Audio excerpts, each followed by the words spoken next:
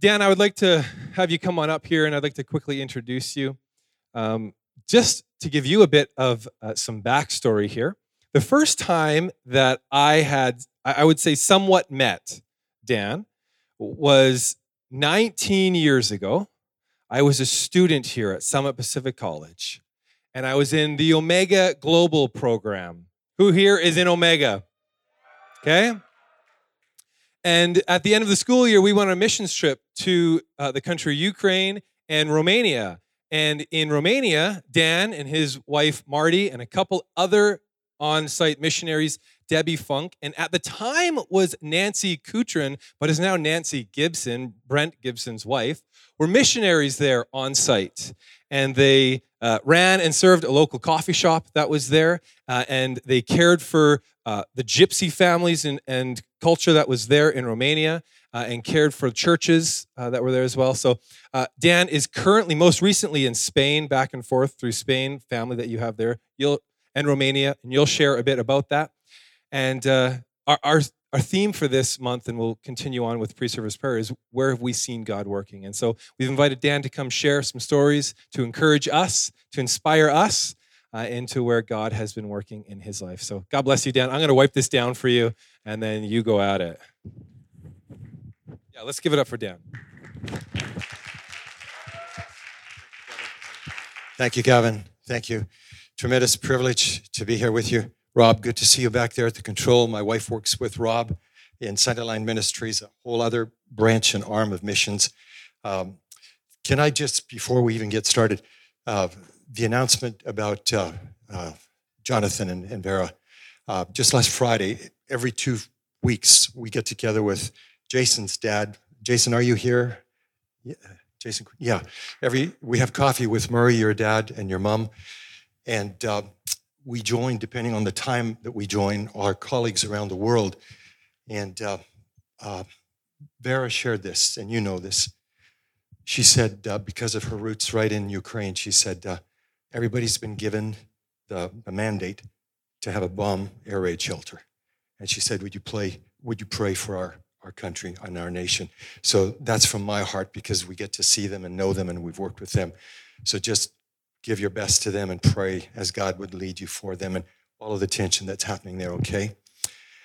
I'd like to pray right at the beginning and ask that God would accomplish his will and do what he wants to do tonight as we're here. Gavin, thank you for the awesome privilege to be here, to share, to walk among you. But let's pray first of all, okay? And if you don't mind me, I'm going to pray with my eyes open, because you're precious in God's sight, and I want to pray for you. I want to look at you when I'm praying, okay? Father God, tonight we come before you, and I pray for every student that's here, every staff person that's here. And Father, we pray like you taught us to pray. Let your kingdom come, let your will be done. And so, Lord, we would pray, Lord, accomplish your will tonight. Get your will done. Father, Habakkuk prayed it so powerfully when he said, Lord, we've heard of you. We've heard of your works. We've seen you. And we pray tonight, renew them in our days, we ask. And Lord, I pray that you would write tonight by your finger, by the power of your Holy Spirit, as your word says, here a little and there a little, line upon line, precept on precept. And I know that's what you're doing, Lord, and tonight can be a night of destiny for each person. And we praise you for what you're going to do, Jesus. And we thank you, Lord. Amen. Amen. Amen. Is Shelley Caulfield here by any chance? Or I don't know if she's listening. Just want to thank the Lord for Kirk and ministry, and just knowing them back so many years ago, and appreciate who they are. And I was in the national office one day, and they got their assignment. They were going to Africa. There's a wall in the national office in Toronto, and it's about that size, and it's got a picture of the globe. So we were standing there looking at where they were going, and just amazing. Just the missions is like the going out over the wall. It's if you've got a great verse for it, it's Genesis 49:22, where Jacob prophesied over his son Joseph, and he said, Joseph is a fruitful vine, a vine near a well, whose branches run out over the wall. And that's the greatness of missions, going out over the wall to touch a nation, a place, and a situation that only God can do by the power of his Holy Spirit. And he sends you to a place, And when you're going, you know he's going with you. Nothing can stand against that. And you go in his power, and he gives you a boldness, and he gives you a strength. And that's so exciting. It gives me shivers, even as I think about how Kirk and Shelley were going that way. And just tonight, it's amazing to be back here. My wife and I, and we're here as global workers in residence back in 201 in the month 9/11 when that happened. And we actually got our daughter, who was in Bucharest in Romania, to come back home because the world was pretty shaky in those days. So we brought her home. So it was neat to be here. There's some amazing ties. Mark, we were talking just a little bit before, and I mean, even your dad, and just, again, it's God's lines of connection in his family. My wife, here's a prayer request for you. Tonight after we're done, and if I can see the clock there, I have to go just shortly after 8:30. I have 3 hours of driving tonight.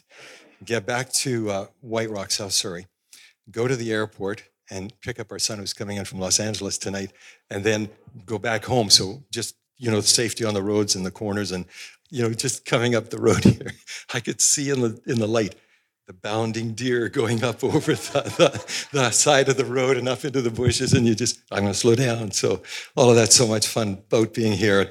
But my wife, just appreciate your prayers for the journeys yet ahead tonight. Marty, my wife, when she was 14, down the hill at a missions conference, sitting there, and she was, like you, and the call was to come up, and all the global workers and missionaries, they had on their folkloric costumes, culture that they were representing, country, etc.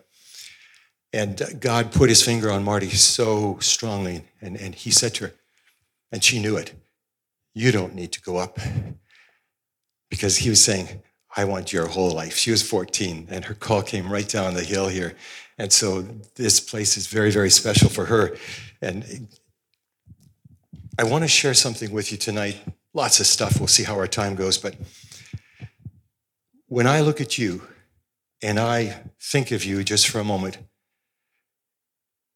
there's some amazing, powerful things that I know our Lord wants to do. Because each of you live and move and have a circle of influence. And I know you're a lot of the time here on the hill, but there's places where you shop, where you play, other places where you work, where you live, and and just for a moment, think about your circle of influence, where you've come from, where you'll be going. And that is such an awesome thought, to think of who you are and where you've come from. Because God is there, and he's writing with his finger, and he's writing history in your life. And the word, if you divide it in half, he's writing his story in your circle of influence. And you know what the greatness of that is? That's your adventure. That's your adventure. That's your life's adventure. And so tonight, God is going to write some more lines on your lives. He's writing his story. And he's writing that where you go in your circle of influence. Most of us are fairly comfortable in that circle of influence.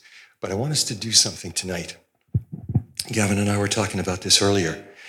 I want us to go into another circle of influence for a moment.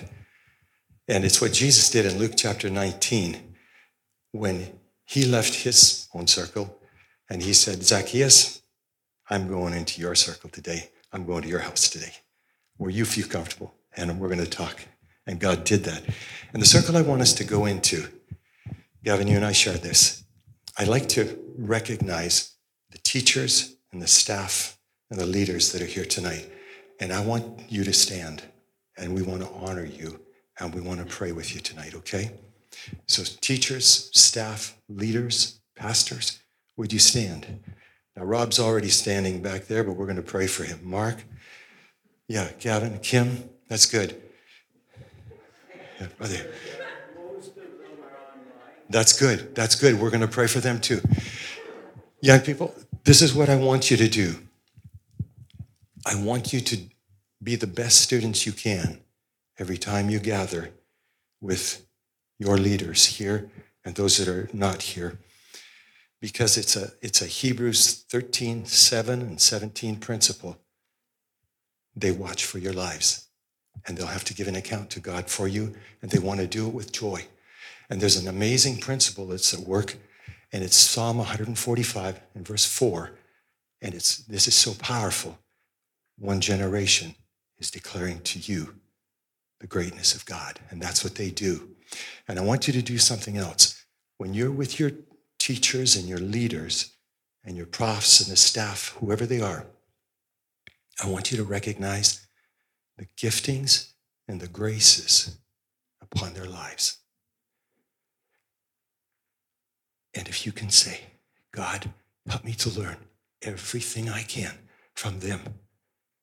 Because what God is going to do, and God gave this to me when I was in Bible school in Edmonton, back in the days when it was Northwest Bible School before it became Vanguard. He said to me, be like Joseph, fill up your granaries, and the time will come where you'll get to give them out. And so while you're here, underneath the leadership of the men and women that are here, esteem them, get close to them when they pray. Listen how they pray. It's so exciting. Let them know that you're with them and supporting them, okay? Would you do that? Could we bless them and just turn our hands towards them and pray with them right now? Father, we thank you tonight. Here's a wonderful circle of influence of leaders, staff, pastors, gifted men and women whom you've called. And tonight as a student body, we just pray for the leaders that are here. This amazing circle of influence, those who are listening online, we thank you for the giftings and callings of God upon them and this chapter in our lives tonight and through these days. And I pray, Father, that you'd inspire them, minister to them, give them strength through the days and the weeks, through the seasons of the year that we're here. So tonight we just extend our hands to these that you've brought among us. We sit under their ministry.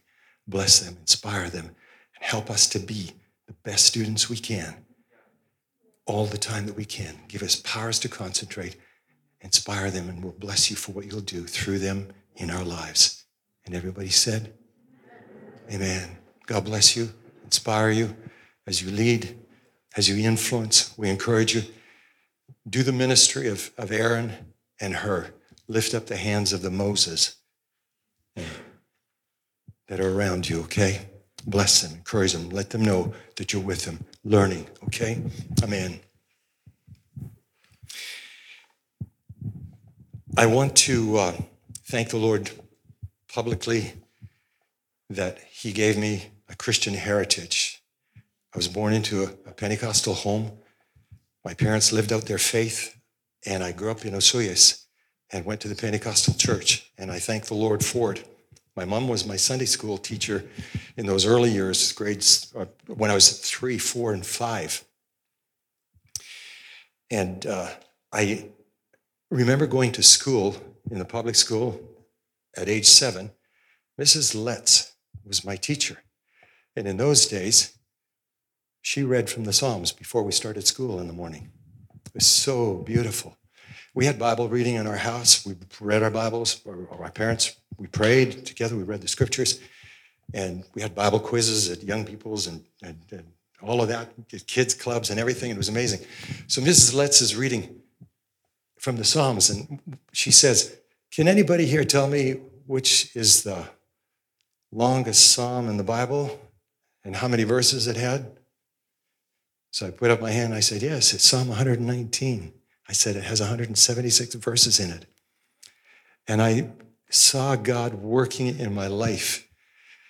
The next year when I was 8, we had, at the end of the year, class photographs, and everybody lined up, and it was just before summer vacation took place, and everybody was there in our class in about 3 lines, and I was at the end. This is what I looked like.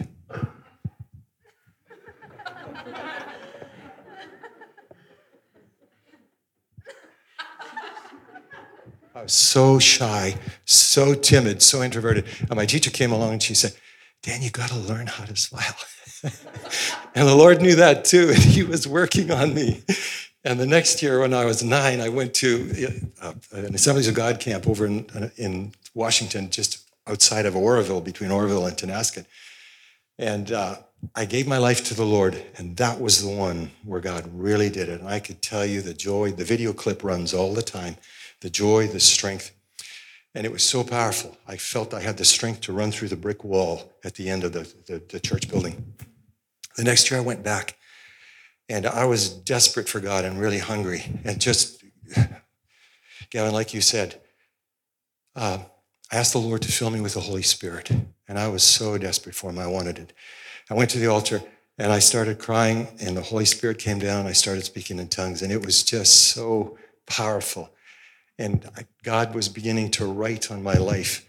So the one thing I missed in my teen years was pastors and leaders telling me to stir up that gift that God had given. And I spoke in tongues a little bit, but I wish they'd have done it more. And I'm thinking of Paul in the book of Acts, chapter 19, when he goes to Ephesus. He didn't ask them about COVID, and he didn't ask them about the Roman Navy in the port of Ephesus. He said, have you received the Holy Spirit since you believed? Number one question is, I don't know. We don't know who's the Holy Spirit. So he teaches them, he talks to them, he tells them what it is. And they not only speak in tongues, but they began to prophesy as well. So get that gift, because I don't want this to sound crude, but it's so powerful. It is one of the most powerful tools that God will put on your tool belt. And Romans chapter 8, verse 22 and 23 say that the whole creation groans and travails, and we ourselves groan within us. We don't know how to pray sometimes, but the Spirit helps us with groanings that cannot be uttered. Over in Isaiah, it says that it's the rest and the refreshing that we have. And the Lord asks me sometimes to look, and there are needs, and I don't know how to pray, but my spirit is way out in front praying for them. And the intensity of it sometimes is so great that the places where it happens, not foolishly, but just sometimes when I'm teaching tennis lessons, I'm warming up and stretching, and I just start speaking in tongues, and I'm actually listening to myself in the day. And it's sometimes 2, 3, and 4 times a day. And when the days are heavy, it's 7, 8 times a day where you just speak, because God wants us to be edified. So get that gift, use it, and just pray. Pray with your heart to the Lord with that amazing gift. When I was in grade 4, I was about 10. After I'd been filled with the Holy Spirit, I loved social studies and history in school. And one day God came and talked to me in school, and I've reflected on it for the years. If I was 10, I'm 70 now, so that was 60 years ago. This is what he said. Some people will have an influence, a circle of influence in their city or their town. For others, it will be in their county, or maybe their province, or the country that they live in. And he said to me, your influence is going to be to many countries. Okay? Like Mary, you tuck it away in your heart. Jump to grade 6. I was about 12, and the teacher asked those famous questions in class at school one day. Write down on the paper, 1, 2, and 3. What do you want to be when you grow up? So I was really into sports, still am. Number 3 was a baseball player. And like all good Canadian boys, number 2 was the hockey player. And I was playing hockey, and I wanted to be, in those days, it was Bobby Hull and Gordie Howe and all those guys. And number 1 was a global worker and a missionary. Wow. And God reminds us of those things that he did and how he spoke in those times.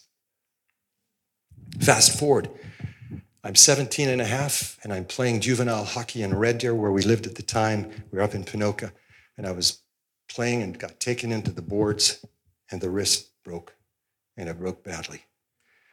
And they took me home, and I was hanging there that night after the game, and we had to travel back. And my arm was twice the size because of the swelling, and they were hoping it would go down. And they did the typical thing. They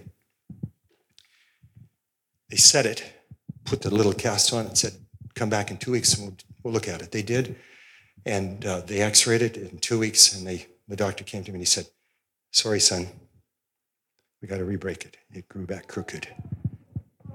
So they did that. And then the next day, the doctor came back and he said, sorry, son, it didn't work out. We got to do it again. And so they opened it all up, and they put a metal plate across there and 2 big screws. They're still in there to this day. And then when you're hanging there again, and they locked it up in an L-cast, and God has this wonderful way of talking to you. And he put my whole life on the table in front of me. And the doctor said to my mom, your son is very fortunate that he doesn't have a stiff hand for the rest of his life because the nature of the break was really bad. And so God is saying, what do you want to do? Want to go back and play hockey? Or would you like to consider what I have for you? And I broke before God, and I said, God, everything I've ever lived for, and it was 12 and a half years that I've been playing hockey. And our team won the provincials that year. We're the best team in the province of Alberta in juvenile hockey. And I'm standing there with my cast. But I said to God, God, I feel like a big zero. And I said, God, can you take a zero and can you use a zero? And he said, yeah, I can. So by that time, I had just turned 18, and I'm walking down the steps. This is incredible. I'm walking down the steps of my high school in Red Deer, and I'm just days away from graduating. And as I'm walking down the steps, I'm asking God what he has in store for my life. And he said, I want you to travel and tell people about me and my word. Okay, I'll do it, God, I'll do it. And within just a few short days and weeks, Pentecostal Assemblies of Canada initiated a program called AIM. The initial stand for Ambassadors in Missions. And they were sending a team of 25 young people from across Canada to go to the West Indies and build a church and work on some islands. I was the only guy selected from Alberta, and I joined 25 young people, and we went. And I began to journal, and I began to write what God was doing through those days. We would share and evangelize. I read my journal last night. Every day we would walk in the fields, go to the houses, guy, girl, because we could relate to everybody, you know what I'm saying? My partner was Fanny. How many of you know Fred Fulford? Team leader.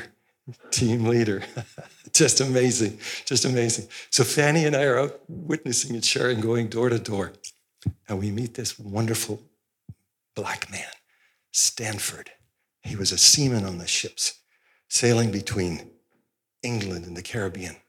And the cold and the wet had just really made havoc out of his knees.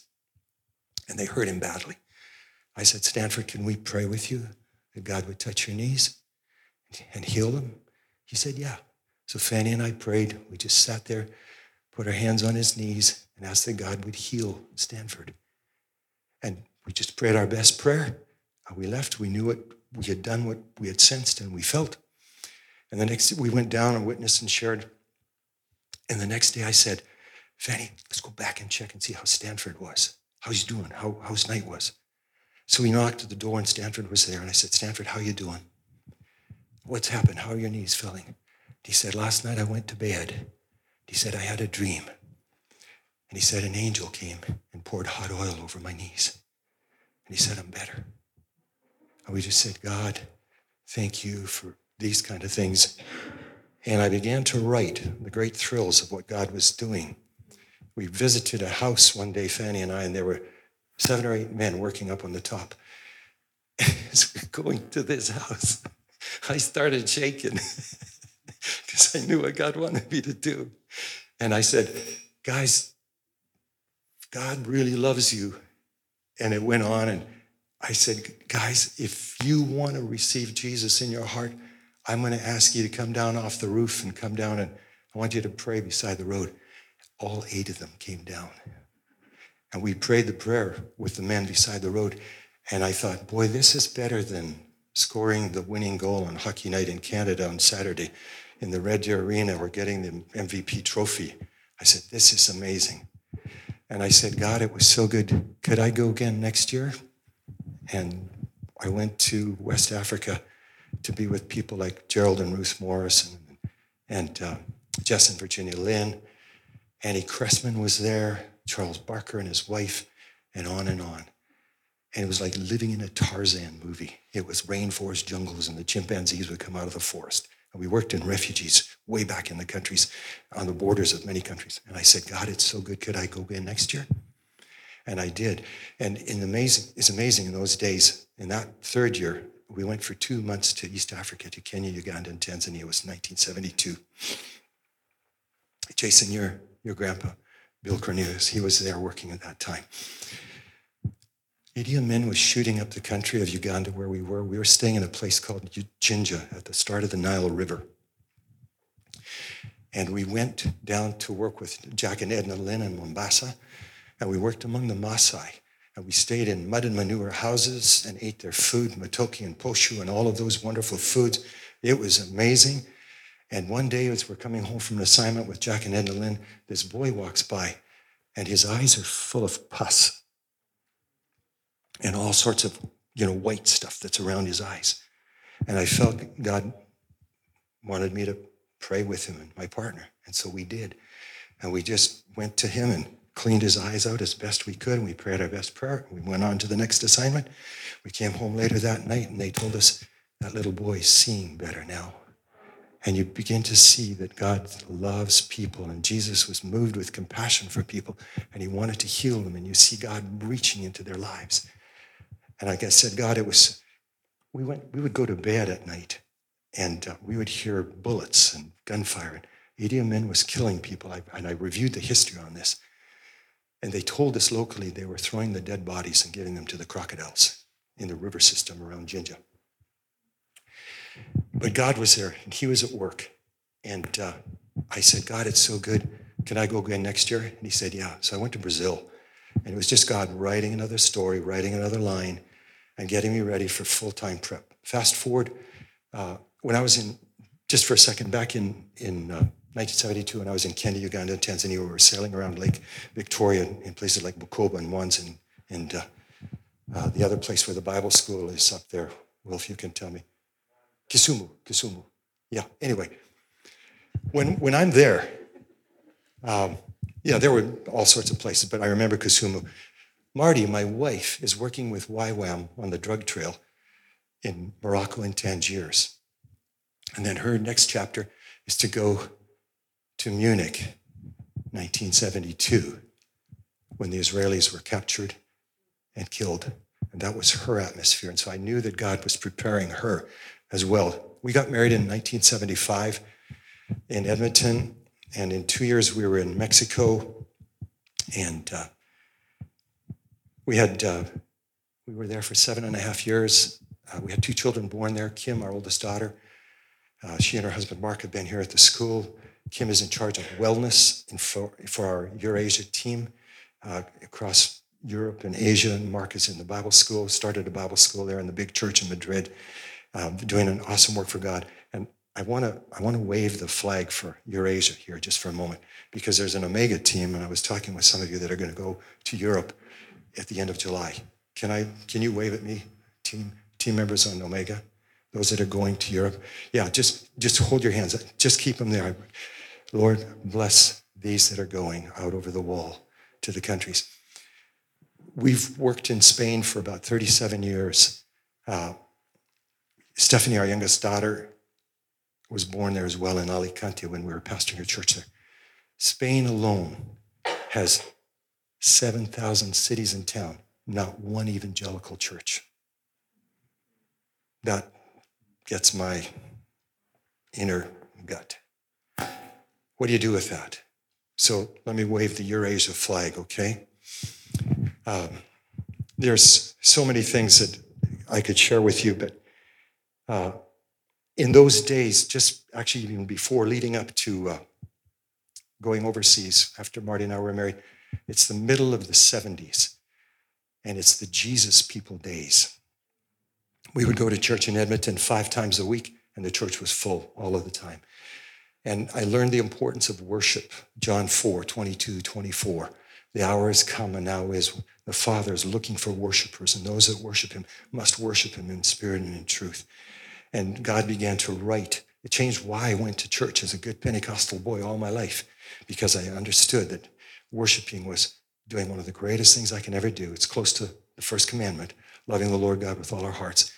It's called ministering to the Lord. And when you minister to him vertically, he always comes back and ministers to you in the horizontal. And God was saying all of those AIM teams were prepped to go full time. Mexico for 7.5 years. And because we spoke Spanish, it opened the door to go to Spain. We had to change the chip. And I remember one day in grade 7, we were in a history class, social studies, and I made a slip of my tongue and I lisped. And I said, instead of isthmus, I said isthmus. And God said, that's how I want you to speak when you go to Spain. And I just about died because I had to learn to say things like corazón, my heart. In this Latin, say it corazón, and put on zapatos or zapatos. And it took 2 to 3 years to change the chip and learn the different accents. And it was hard.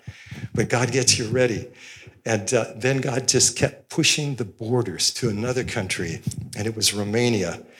And as God pushes the borders and the boundaries, he began sharing a principle with me. And it's one that I've shared here at the school. Gavin, you and I were talking about a little bit.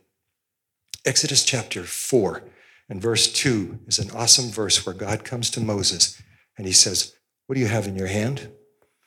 Moses said, big rod, big staff. And God says, I want to use it.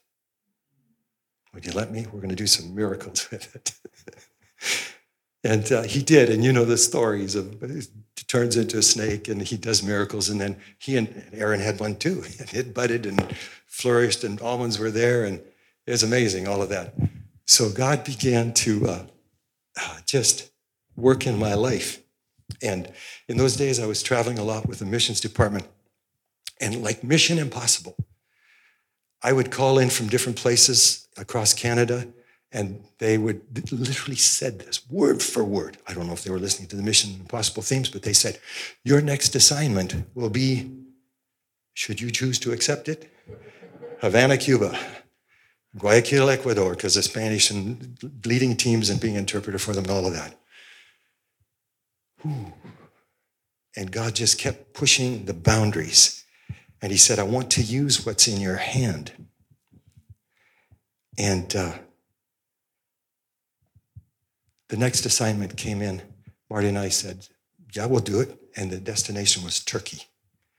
And we were going to Ephesus because there's a church plant there that our colleagues, Mike and Kathy Martin at the time, had built a church there in this city of Selçuk for 35,000 people. And, this isn't crazy. Aaron and Ketya, also from Chatham and Ukraine, were there ahead of us. So we had to wait for them. And Marty and I were staying in this little hostel beside the mosque in town. And every morning, the cry to prayer cuts up at 5 o'clock in the morning. So Marty and I were walking around the town and through the markets, and we found this tennis court in the center of town. And she was very appropriately dressed, and so we decided we had our rackets with her, we'd go out and play. And God began to introduce me to divine appointments. And when we played, all of a sudden, to the tennis court, the school across the road opened up. And all of the children came to the fence and wanted to see who the foreigners were. And then it was put their hands on the chain link fence. And they wanted high fives. And then they wanted to practice their English. And the beautiful, dark little eyes of those kids. Hello. And so you go down the line and you touch every hand. And God just started doing things. And this man came up to me. He'd been a Turkish Olympic wrestler. He was built like a tree. And he came onto the court in his civvies, leather shoes, pants, street shirt. And he said, I want to play with you right now. Okay? Marty, it's okay? Yeah. He said, I want to hit with you. And so we hit for 5, 6, 7, 8 minutes. And he said, tomorrow I'm going to come back and we're going to play again. And then I want you to play with the 14-year-olds and the 13-year-olds. And then I'm going to bring some doubles partners. And when you come, there's a policeman sitting at the door. He's got a key. He'll let you in. So I came to the court the next day, and this man is sitting there without his shoes on. He's actually not sitting. He's kneeling there. He said, I know who you are. I've watched you. He said, I know who you are. He said, when I'm here praying in my mosque, I'm watching you play. And this lady came along with her son, held up her finger like this, and with her son, she said, can he use your racket and hit the ball against the wall one time? And so I set him up there, put him in position, helped him, and got him ready in right position, and he bounced the ball and he hit it. I said, let's do it again. And he hit it 2, 3, 4, 5 times. And it made his day, and he went running home. And I'm saying, God, what are you doing with all of these divine appointments? There were 12 of them in 3 days that God would bring people to the courts. This is what he said. What do you have in your hand? I said, a tennis racket. And this is what he said to me. He said, can't I use your tennis racket to win these people, to reach these people?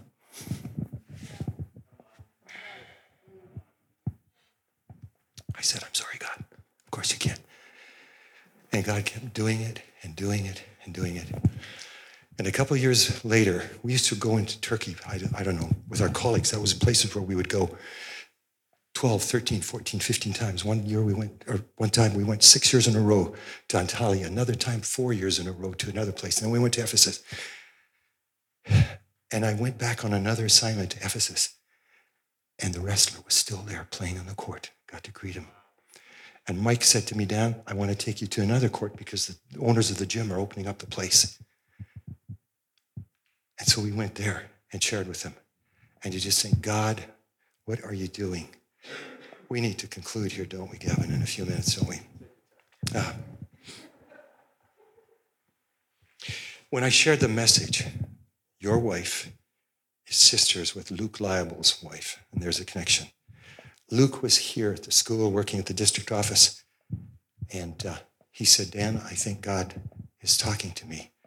And he said, he spoke to me, and Luke's a photographer, a wedding photographer, shooting for the district. And he said, I want to go with you and use my camera because I have a camera in my hand. Long story short, Luke came. And Marty and I were doing 5 assignments that year on that particular trip around Spain. Luke got in on 4 of them. We picked him up at the airport in Madrid. He came with 3 cameras, and he was shooting from the moment that we got on the train. And we went to the Portuguese border above Spain. We went to the other side, Bilbao, France, that area. We went down into the olive groves and to churches that we work with. And he was shooting and posting his shots and his clips every night. And he said, Dan, there are hundreds and hundreds of people following what we're doing and the stories that we're showing. What do you have in your hand? The other scriptures in the Bible say, what do you have in your house? Yeah. What are the thoughts and the dreams and the visions that you have in your mind? If you give them to Jesus, he can do the miraculous with them, and that's part of the story that he wants to do. Let him use your, and then you fill in the blanks, okay? Sound fair? Can you give it to him? On one of those assignments, and we were working in Turkey, after our gathering was over, God brought about what I just simply wrote in my notes as a life changer.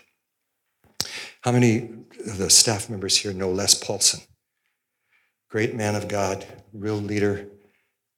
He was leading a team, and we went for a tour of the 7 churches in the book of Revelation after our time was over. And it was amazing. It took us 3 days to do it. Marty and I got up one morning, like everybody else on our team. We turned the TV on at 5 o'clock in the morning, get some BBC News before we have breakfast and go and join our tour and leave at 7 in the morning. And God began to add another line to my life. And he said, I'm going to change your life today. And when I flipped the TV on, BBC, this lady came up. Her name is Yana Matei. And she's a world leader in the whole area that we work with in Romania. And God was saying, I'm going to introduce you to the very tough world of human trafficking. And God gripped my heart that day that I'm not able to get over it. The BBC was working undercover in a shop in Bucharest where I lived, about 10 or 15 minutes from my home. And under disguise and in secret, that day, as I'm watching the news on the TV, this is the hard part. They bought a girl for $600 US. And the girl says to them, not knowing who they were, and what are you going to do to me now? Are you going to beat me up too? And they said, no. We're going to turn you over to this lady, Yana Matei. This is 2010. The Reader's Digest awarded her that year the Person of the Year for the entire continent of Europe. They gave her a generous offering, a check of $5,000, presented it to her in the Hilton Hotel in Bucharest one day. I went there, the satellite dishes were there, they were interviewing, they were shooting. I just sat in the corner, I said, yeah, I'm going to pray for you.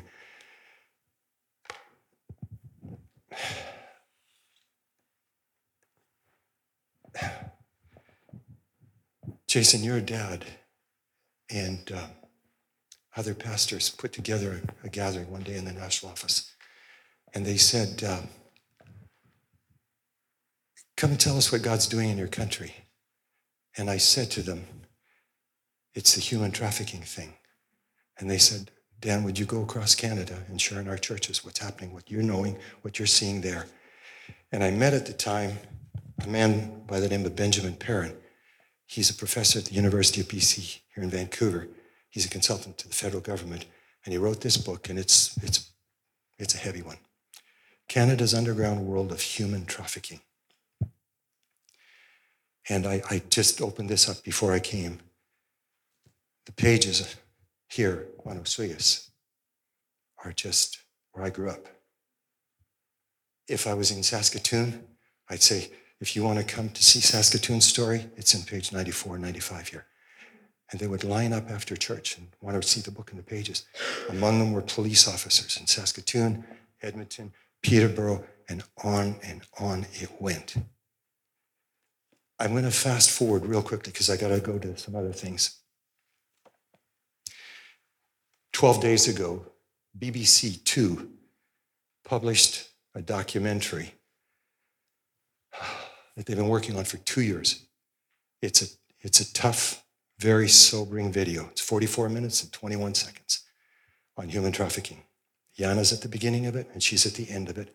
And in the middle, the police talk about, here's the tagline. Sold. Sex slaves next door. BBC Two. And it's over, I think it's 10,400. I looked it up, 10,400 plus hits on it in just the last 14 days, less than 14 days. It's sobering. If you want to listen to it, it's pretty real. That's where God was bringing me to change my life. And there's so many things to share, but Isaiah chapter 30, verse 21 says, your ears will hear a voice behind you saying, this is the way, walk in it. To the right or to the left, whichever way you turn, you'll hear God's voice. And I want to introduce this theme in conclusion as we come to a closure and a response time tonight. Learning to hear God's voice.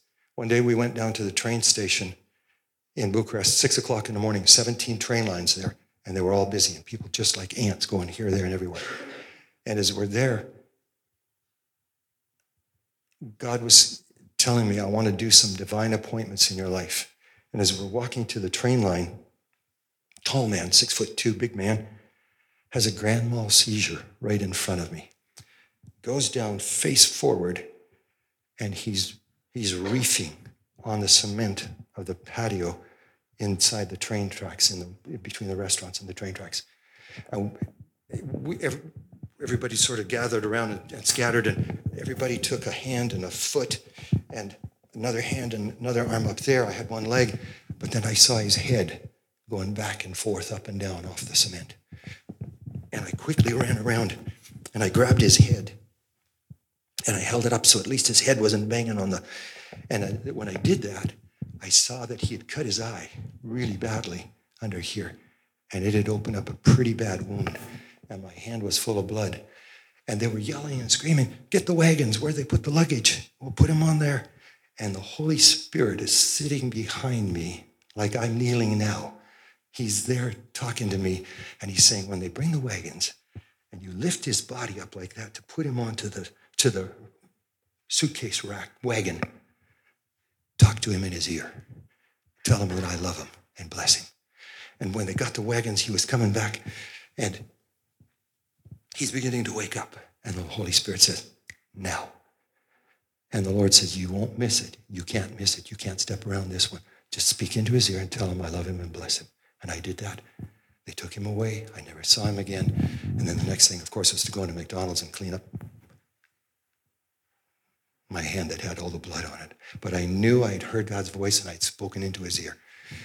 And I said, "God, I want to keep living like this all the time. I want you to give me words of wisdom, words of comfort, words of consolation, words of encouragement for people." I ask God for divine appointments and divine encounters all the time, and God brings them. Last summer when I was home at the tennis court teaching, and Sheldon Armitage, I don't know if any of you know Sheldon, he was our assistant director, and he's from Vancouver. He said, "Dan, you play tennis, why don't you go and get your ticket? And get your..." So I did. I got a Tennis Canada certified instructor and all that. So I'm giving tennis lessons last year in White Rock. And this lady, where's Nathan? Nathan, leading the prayer there. The lady was from Vietnam. She came to the fence where I was teaching. And she said to me, "The Lord impressed me to go out of my house in the car, drive down King George Boulevard to the light, turn right, go up to the stop sign, turn left, park in the parking lot, past the pool, come down to the courts, and I saw you." And she came with one of her boys, 7 and 9, high needs, physically and mentally. She said, "Dan, would you be our tennis teacher?" And I said, "Yes, I will." And then this is the story that she told me. She said when she was 11 years of age, she and her 18-year-old sister left Vietnam with the boat people. And for 5 days, they were out on the water. A lot of girls in the boat, fearing that they'd be captured by the bad pirates, raped, and thrown over the side. Scared for their lives for 5 days. And as they were there hoping and wishing for the best, God sent them good pirates. And the good pirates said, "Just give us what you've got and we'll take you to Malaysia." Long story short, she made it with her sister to Canada. And who did they meet but an old pastor? I think his name was John, 84 years of age, and he took them in. And she said, "My husband is a Buddhist and I'm trying to raise my sons as Christian." And she said, "Can you be my tennis teacher?" And I'm saying, "Jesus, I'll be their tennis teacher and help them." Another lady by the name of Daniela from China, she came. Her dream was to be a tennis player all her life. She brings her son over. He's 7, Andrew. He's like a firecracker. He's got an attention span of 5 seconds. She said, "It's my dream to be a tennis player all my life." But she said, "How do you parent children?" She's got a daughter who's 13. And then she said this. She's starting to vomit her food. And she thinks she's too skinny. And this one did it for me. She said one day, "Dan, after the lesson, hold on." And she touched me, put her hand on my wrist, and she said last night she slit her wrists. She cut her wrist, wanted to kill herself. And I got her a Bible, and I wrote out on the little flashcards verses to how to parent, the salvation verses, and I gave it to her. I phoned her this morning to see how she's doing. And Sarah's doing a lot better and not needing any medication right now. So God's at work.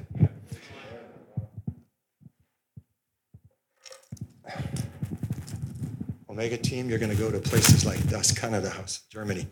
Musicians, would you come? We're going to sing a song concluding here. I need to go to the airport too. Oh, my heart is here. I don't want to yet, but I have to. I want us to sing. I'd like you to stand. Would you just change your positions? Would you let God give you divine appointments and divine encounters, divine moments that only... One day I went to Walmart in White Rock, turned the radio on, got the news, tough story. Fire in Newton, Surrey. 2 children burned, not killed, didn't die. They were burned. I go in and do my shopping, got my wagon, and I'm pushing it to the till, and there's a lady in front of me, and she is really troubled. And the Lord said, I want you to talk to her. Tell her you're a pastor, you feel compassion for her, and listen to her story. And as I did that, she said to me, it's not fair. It's not fair that children should be in a fire and get burnt.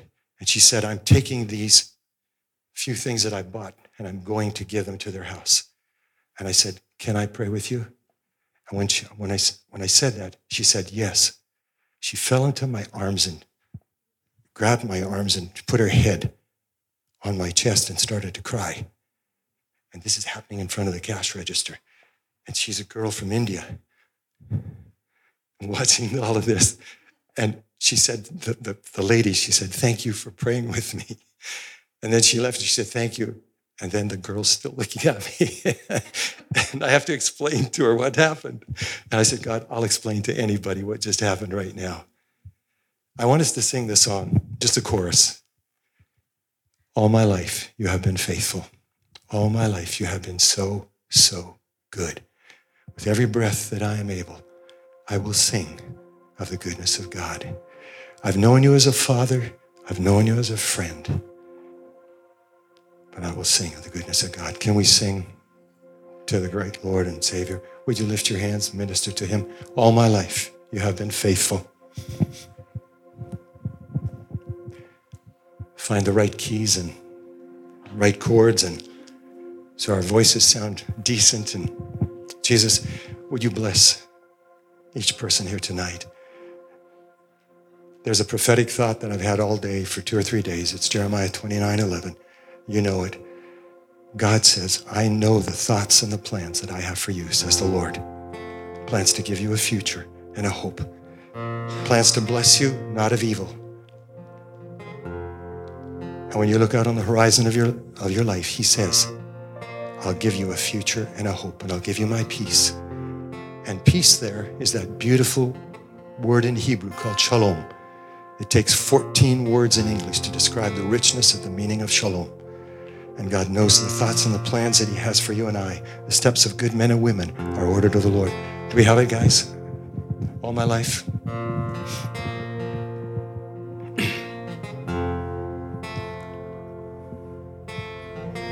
I usually play it on C in my guitar.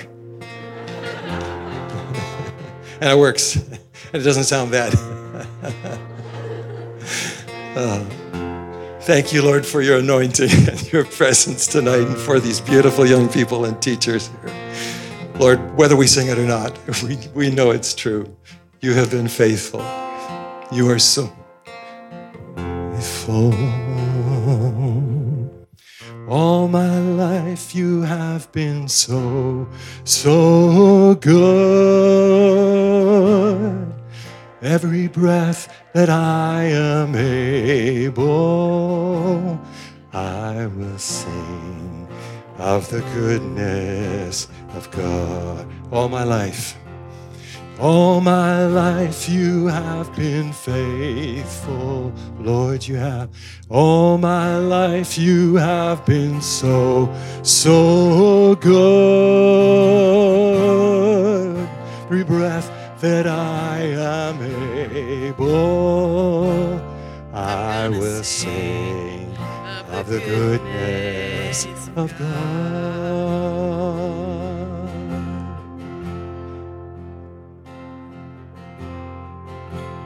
Yeah, tell him one more time. All my life you have been so, so good. With every breath that I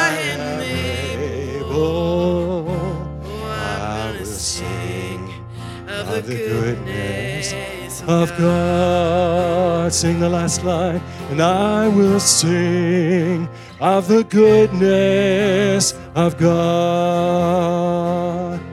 Last thing before we conclude, say this with me.